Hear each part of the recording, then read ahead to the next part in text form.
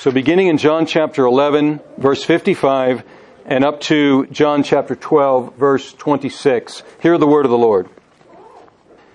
Now the Passover of the Jews was at hand, and many went up from the country to Jerusalem before the Passover to purify themselves.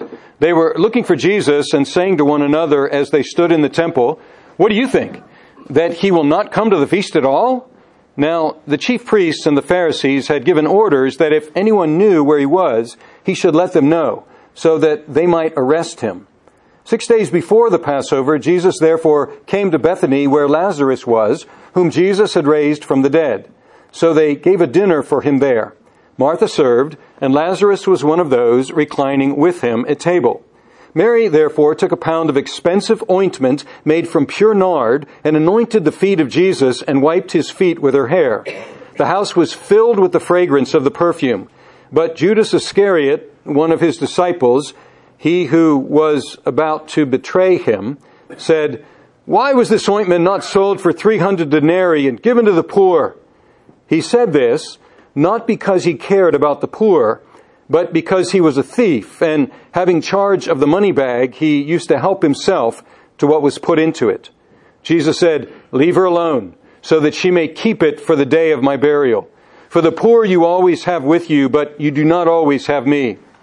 When the large crowd of the Jews learned that Jesus was there, they came not only on account of him, but also to see Lazarus, whom he had raised from the dead. So the chief priests made plans to put Lazarus to death as well, because on account of him, many of the Jews were going away and believing in Jesus.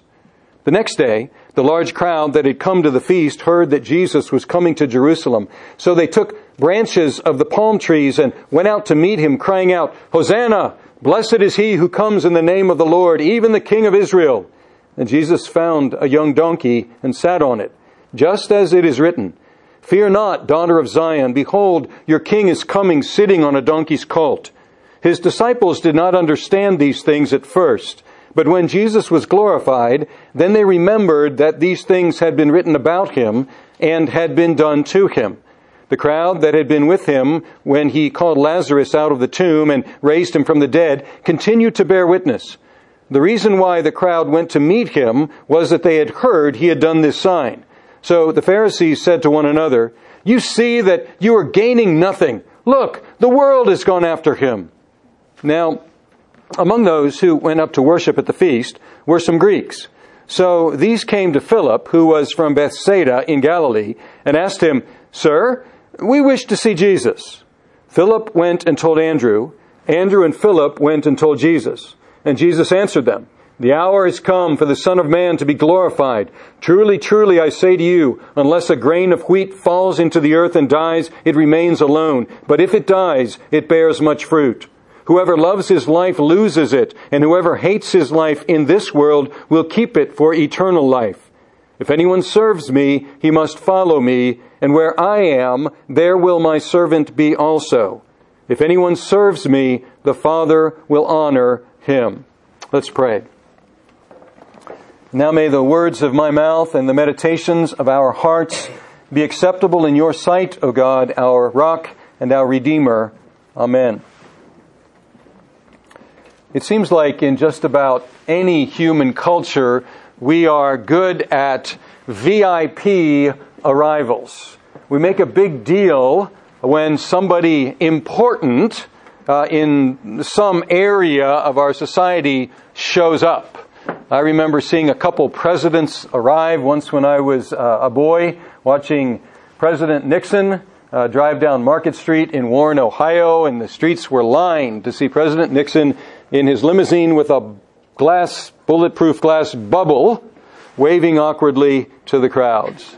More impressive was when I saw President Reagan arrive in Marine One to dedicate a building at the National Security Administration outside of Baltimore. He was there with other VIPs as well to give a little speech. But you know the experience. Maybe you watch things like the Oscars or the Academy Awards, and there's the red carpet arrival of all these artists. Or you've gone to a football game, and when the the visiting team comes out. There's some shuffling and some booing perhaps, but then the home team comes out and there are fireworks and the band plays and there's streamers and so on. We love to welcome VIPs. Now, Jesus, up to this point, he operated both in the other three Gospels and in this Gospel in what looked like something of a contradictory manner. He didn't arrive like a VIP, but sometimes he would gather vast crowds and he would do things that drew attention to himself, but then almost as soon as he would do that, he would slip away from the crowds and he would even tell people, don't say anything to anyone. But that changes very markedly in this text, where he finally makes something like a VIP arrival.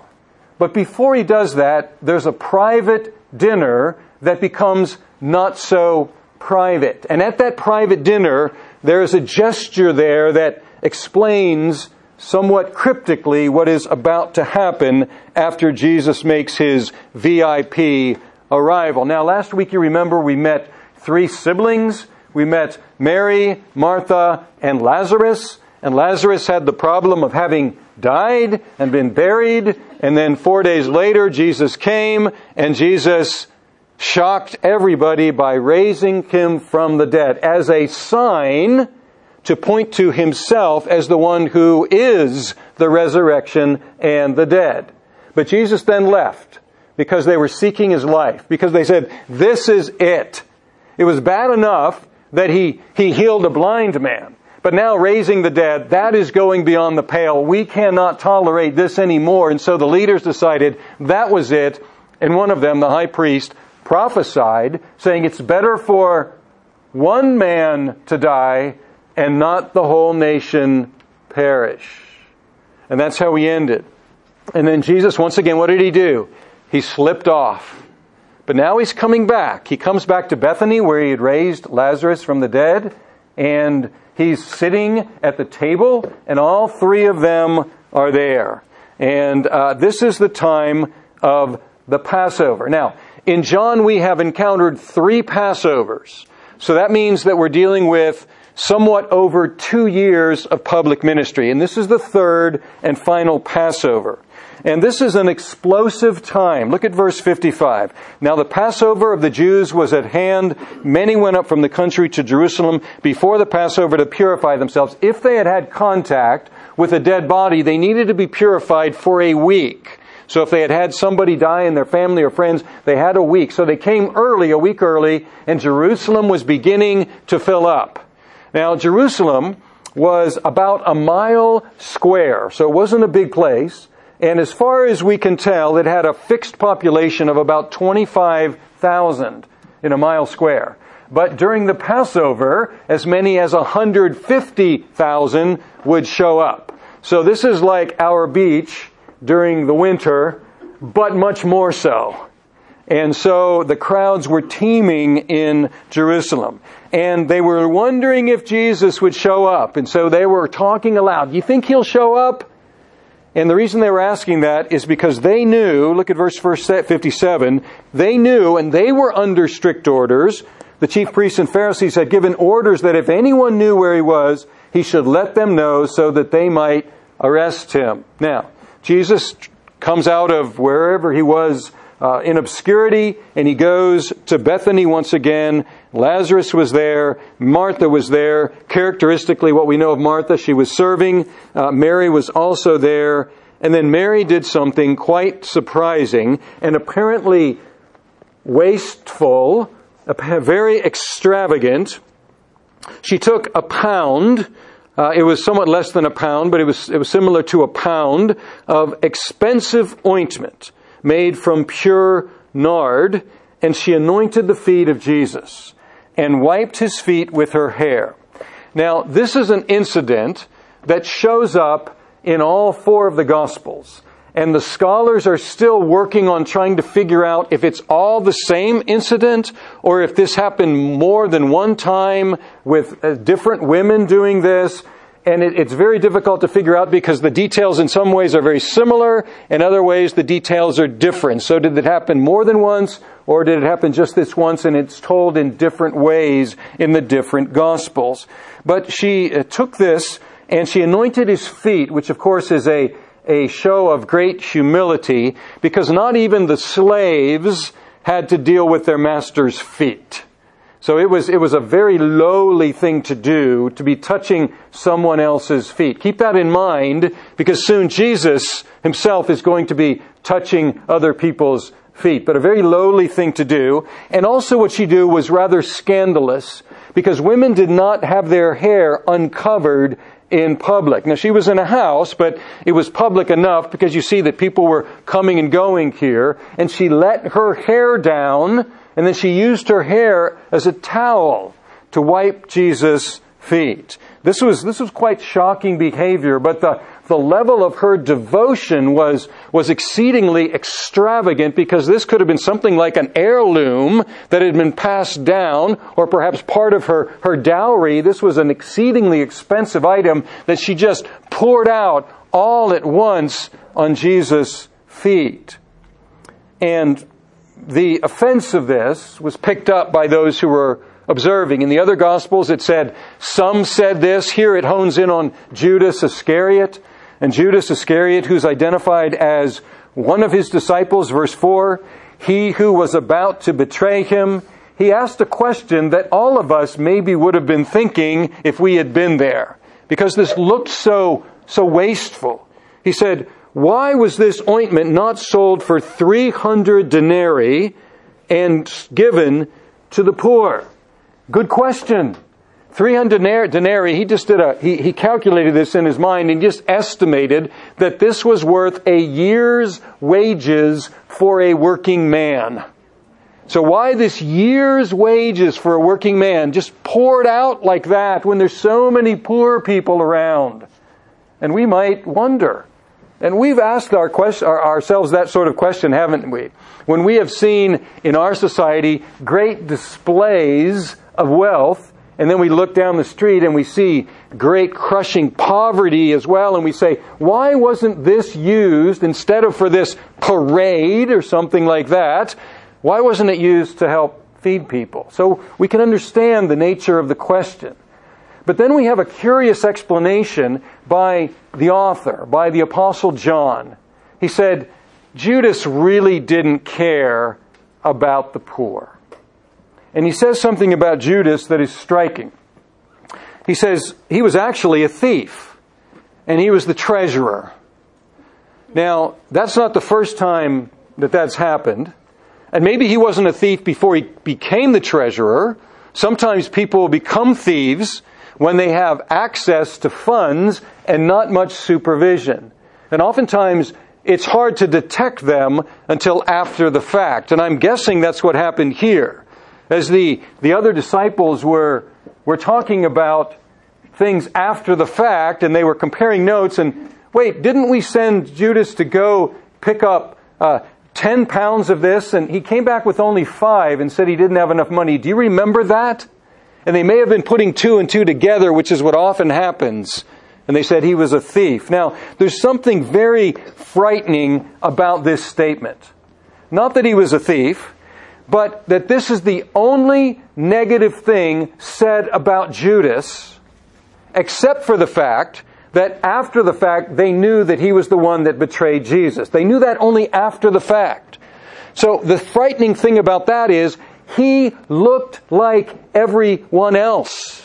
He looked like the rest of the disciples. He preached like the rest of the disciples. Apparently he healed like the rest of the disciples and cast out demons like the rest of the disciples. And that's frightening, because he was a false disciple all the way along, but he wasn't detected.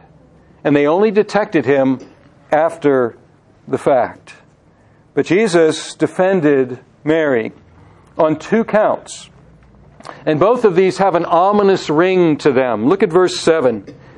Jesus said, "Leave her alone, so that she may keep it for the day of my burial."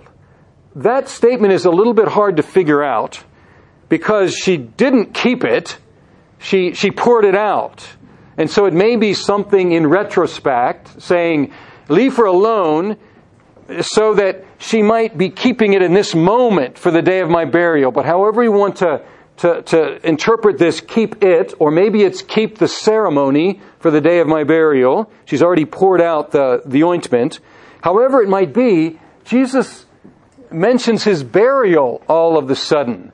And that introduces an ominous tone to this conversation. Now, we don't know how much Mary understood about what she was doing, but Jesus interpreted her actions as anointing for burial, which is what they did in those days. And then he says this, also ominous, verse 8, "For the poor you always have with you, but you do not always have me."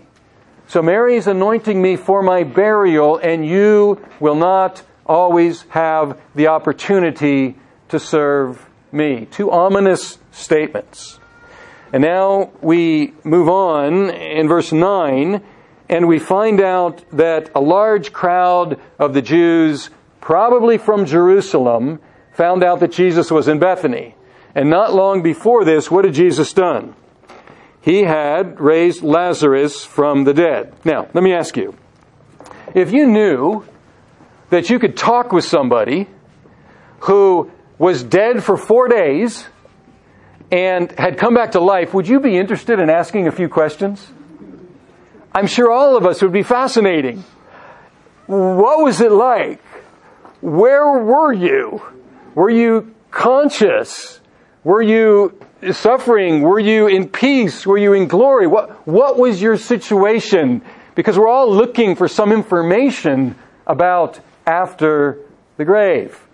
And it says that they were looking for him, not only to see Jesus, but to see Lazarus as well. But the chief priests were concerned about this. Verse 10, the chief priests made plans to put to put Lazarus to death as well, because on account of him, many of the Jews were going away and believing in Jesus. And you can imagine that this was the most powerful of the signs, raising someone from the dead. Having seen this sign, not being able to discount this sign, many were going and believing in Jesus. And so the chief priests said, we have to kill Lazarus as well. Now I want you to notice something here. There's a dynamic going on here. In the end of the last chapter, what had they decided? It was better for what? One man to die and not the whole nation perish. But the first one's the hardest, isn't it? The first lie you tell is the one that's the hardest to tell. But after that, the lies start flowing more easily. The first murder is the hardest one to commit. The first betrayal, the first theft is the hardest one. But then you can get accustomed, and that's the problem with sin, is it leads to sin. And we see that here. You see, they had said, okay, this is not right, the procedure's not right, we recognize that, but we're going to cut some corners here, and it's better for one man to die and not the whole nation perish. But now they're up to what? 2. And that's how it works.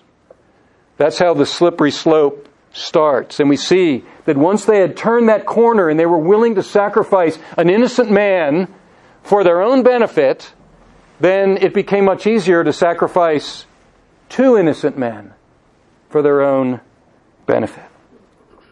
Now we go to what is a familiar passage, often read the week before Easter, so-called triumphal entry.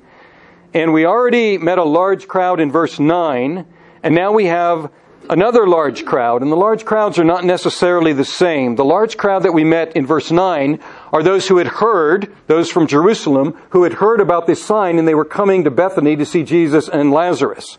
And now we have another large crowd that had come to the feast, and they heard that Jesus was coming to Jerusalem. So these were pilgrims as well, probably many from Galilee, where Jesus had done much of his ministry. And so they probably had some encounter with Jesus and his teaching and his work. And they heard that he was coming into Jerusalem. So Jesus was traveling the 2 miles from Bethany up to Jerusalem. And the pilgrims were pouring in as well, and probably some pouring out from the city as well to meet Jesus. And then they did something. We call it Palm Sunday, but only because of what John tells us. In the other Gospels, it doesn't mention palm branches, but here it says they took branches of the palm trees and they went out to meet him, crying out, "Hosanna, blessed is he who comes in the name of the Lord, even the King of Israel." Now, they took these palm branches. Palm branches had become significant. They were used in another feast. They weren't prescribed for the feast of the Passover. However, they were used to using palm branches on festive occasions, and they had used palm branches to greet Judas Maccabee. Now, we learned about Judas Maccabee. Maccabee means hammer, and he was the liberator of the Jews in the middle of the 160s, and he liberated the Jews from the oppressors, the Greek oppressors. And when Judas the Hammer came into town, that was in about 140 BC, they welcomed him. He drove out the Syrians there who were representing the Greeks. He drove them out, and they represented the hammer, or they welcomed the hammer with what? Palm branches. And they also used palm branches when they dedicated the temple, because the temple had been profaned by Antiochus Epiphanes and Antiochus IV, and Judas Maccabeus had driven them out and rededicated the temple, and so they used palm branches, and this was not too far in their history. And so they remembered, what do you do when a conqueror comes into town? What do you do when somebody comes into town to throw off the oppressors? You welcome that person with palm branches. And then they quoted and sang Psalm 118:25. This Hosanna, which means save, blessed is he who comes in the name of the Lord. And then they improvised and they added themselves, even the King of Israel. So they were taking this song that they sang as they were going up to Jerusalem, and they were applying it to Jesus, and they were adding some, making it very specific that they were treating Jesus as what? As a king. As a king. And then Jesus did something which partially fulfilled their expectations. Verse 14. Jesus found a young donkey. Now, in the other Gospels, it tells us how he found it. Here it says he found a young donkey and sat on it, just as it is written, "Fear not, daughter of Zion, behold your" what? King is coming, verse 15. Your king is coming, sitting on a donkey's colt. Now, Jesus partially fulfills their expectation, but then he does something which is something like a misdirection as well. They're looking for another Judas Hammerman. They're looking for somebody to throw off the Romans like Judas had thrown off the Greeks. And Jesus rides into town on what?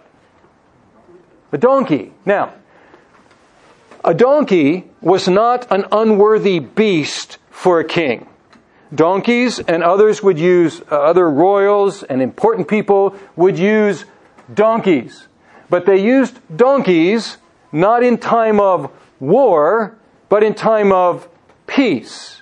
And so it wasn't an unworthy animal for a king, but it was an inappropriate animal for wartime. When you're under the oppression of the Romans and you're expecting somebody, a king, a liberator, to come in and drive out the Romans, let's bring a war horse, folks, not a donkey. So you see, he's giving them something of a double message here. On the one hand, he's fanning for the first time this public recognition of himself as the king, the coming king. But he's saying, I'm coming in peace. I'm not coming to make war. Now, it says that his disciples didn't get all of that. We can't blame them for not getting all of that. And when he was glorified, then they understood, verse 16, that these things had been written about him and had been done to him. And the crowd, once again, the crowd that had been with him when he called Lazarus out of the tomb, raised him from the dead, they continued to bear witness because they had seen it. And the reason why the crowd went to meet him was they heard he had done this sign, so they're continuing to bear witness. And the Pharisees have had it again. Verse 19. The Pharisees said to one another, "You see that you are gaining nothing. Look, the world has gone after him." Now this is classic Gospel of John. In the Gospel of John, we have these statements where the speakers are saying much more than they know. They're stating something that makes sense in their context, but John loves to include these statements, and he knows, and we, the readers, know that there's much more meaning to them. And we see that in both of their statements here. Their statement is basically this. It says, "You are doing nothing beneficial." That's what they're saying to each other. And what they mean by that is, everything you're doing to try to stop Jesus, it's not working.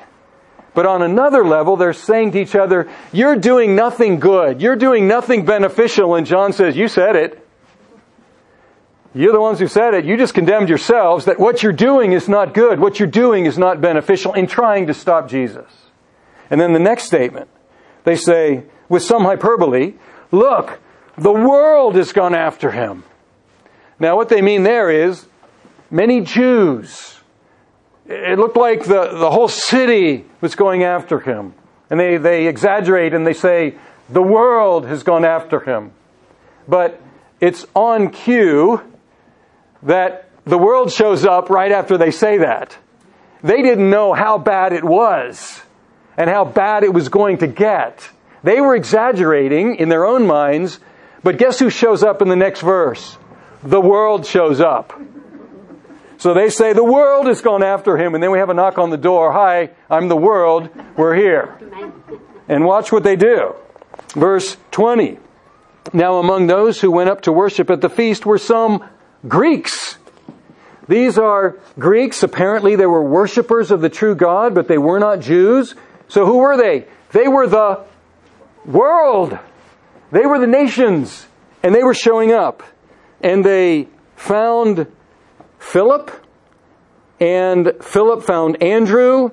And these two are paired together often in the Gospel of John.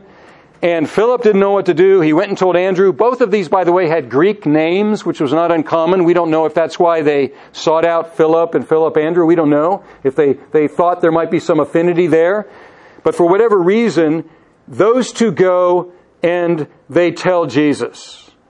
Now, by the way, the only thing Andrew does in the Gospel of John is take people to Jesus. He does it 3 times. That's all he does. And that's sufficient. And here he's doing it again. He's saying, "Jesus, there's some Greeks here who want to see you." And Jesus answered. Buckle your seatbelts, folks. He's about to shock us. And Jesus answered them, "The hour has come for the Son of Man to be glorified."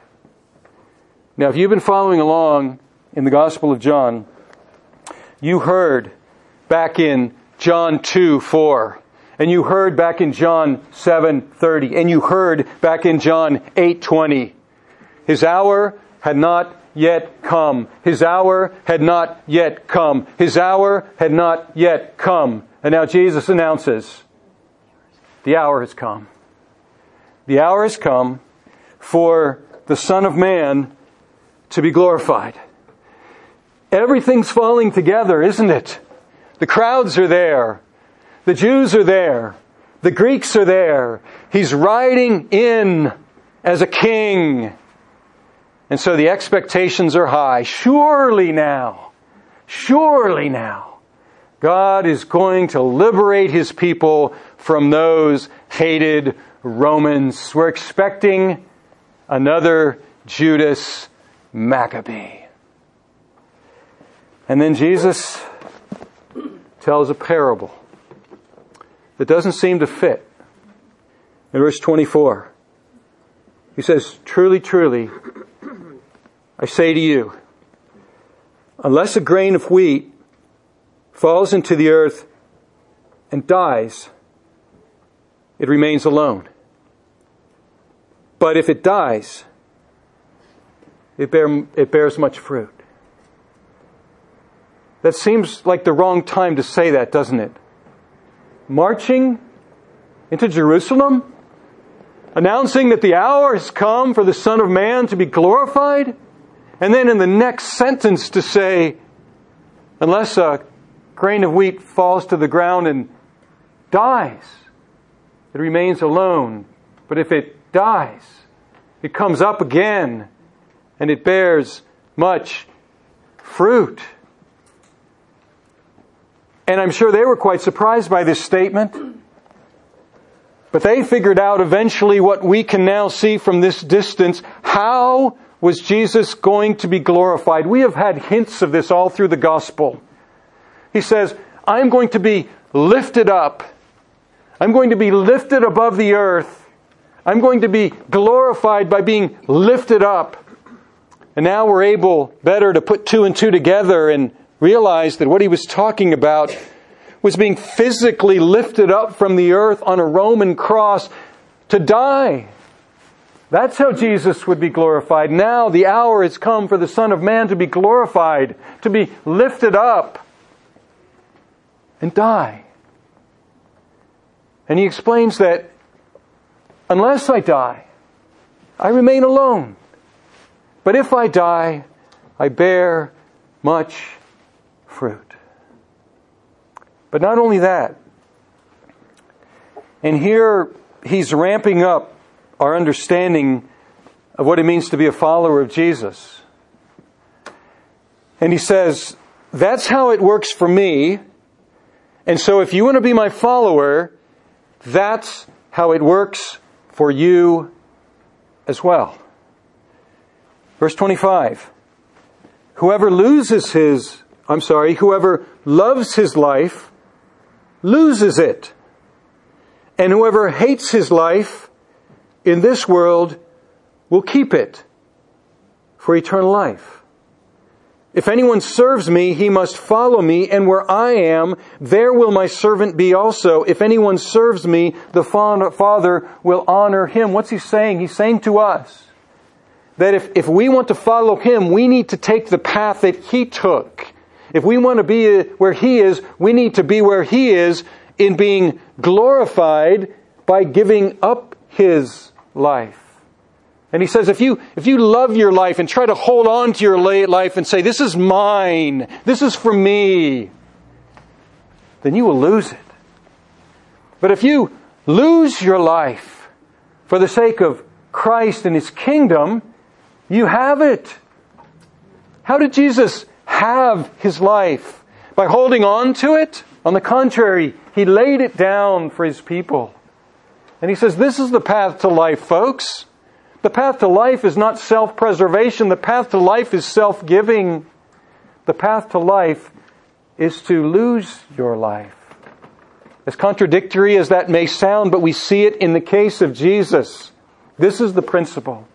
And he says, this is how it will work for us as well. So this is what it means to be a disciple. And we have seen throughout the Gospel of John that there have been many would-be disciples until Jesus says something they don't like.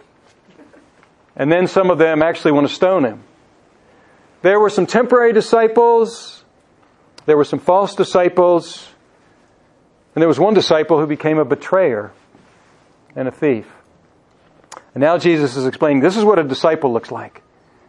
Where I go, the disciple goes. The path that I take to life through death is the path of discipleship as well. Now, it looks like Jesus ignored the Greeks' request, doesn't it? The delegation of the Greeks come, sir, we would like to see Jesus. They go and they tell Jesus, and Jesus says, the hour has come for the Son of Man to be glorified. It looks like he ignored their request, but he did not ignore their request. He answered their request. He's saying, do you want to see me? Do the nations want to see me? Well, they will see me soon because I will be lifted up for all to see. I will be lifted up on the cross. I will be lifted up in the resurrection. I will be lifted up to the right hand of God. If they want to see me, let them look, because I am going to be more visible than I have ever been before. Amen. They answered the request. And the leaders got it almost right when they said, the world has gone after him. And that's still looking that way. Because to this day, many Jews are going after Jesus. And many non-Jews, the nations, are going after Jesus.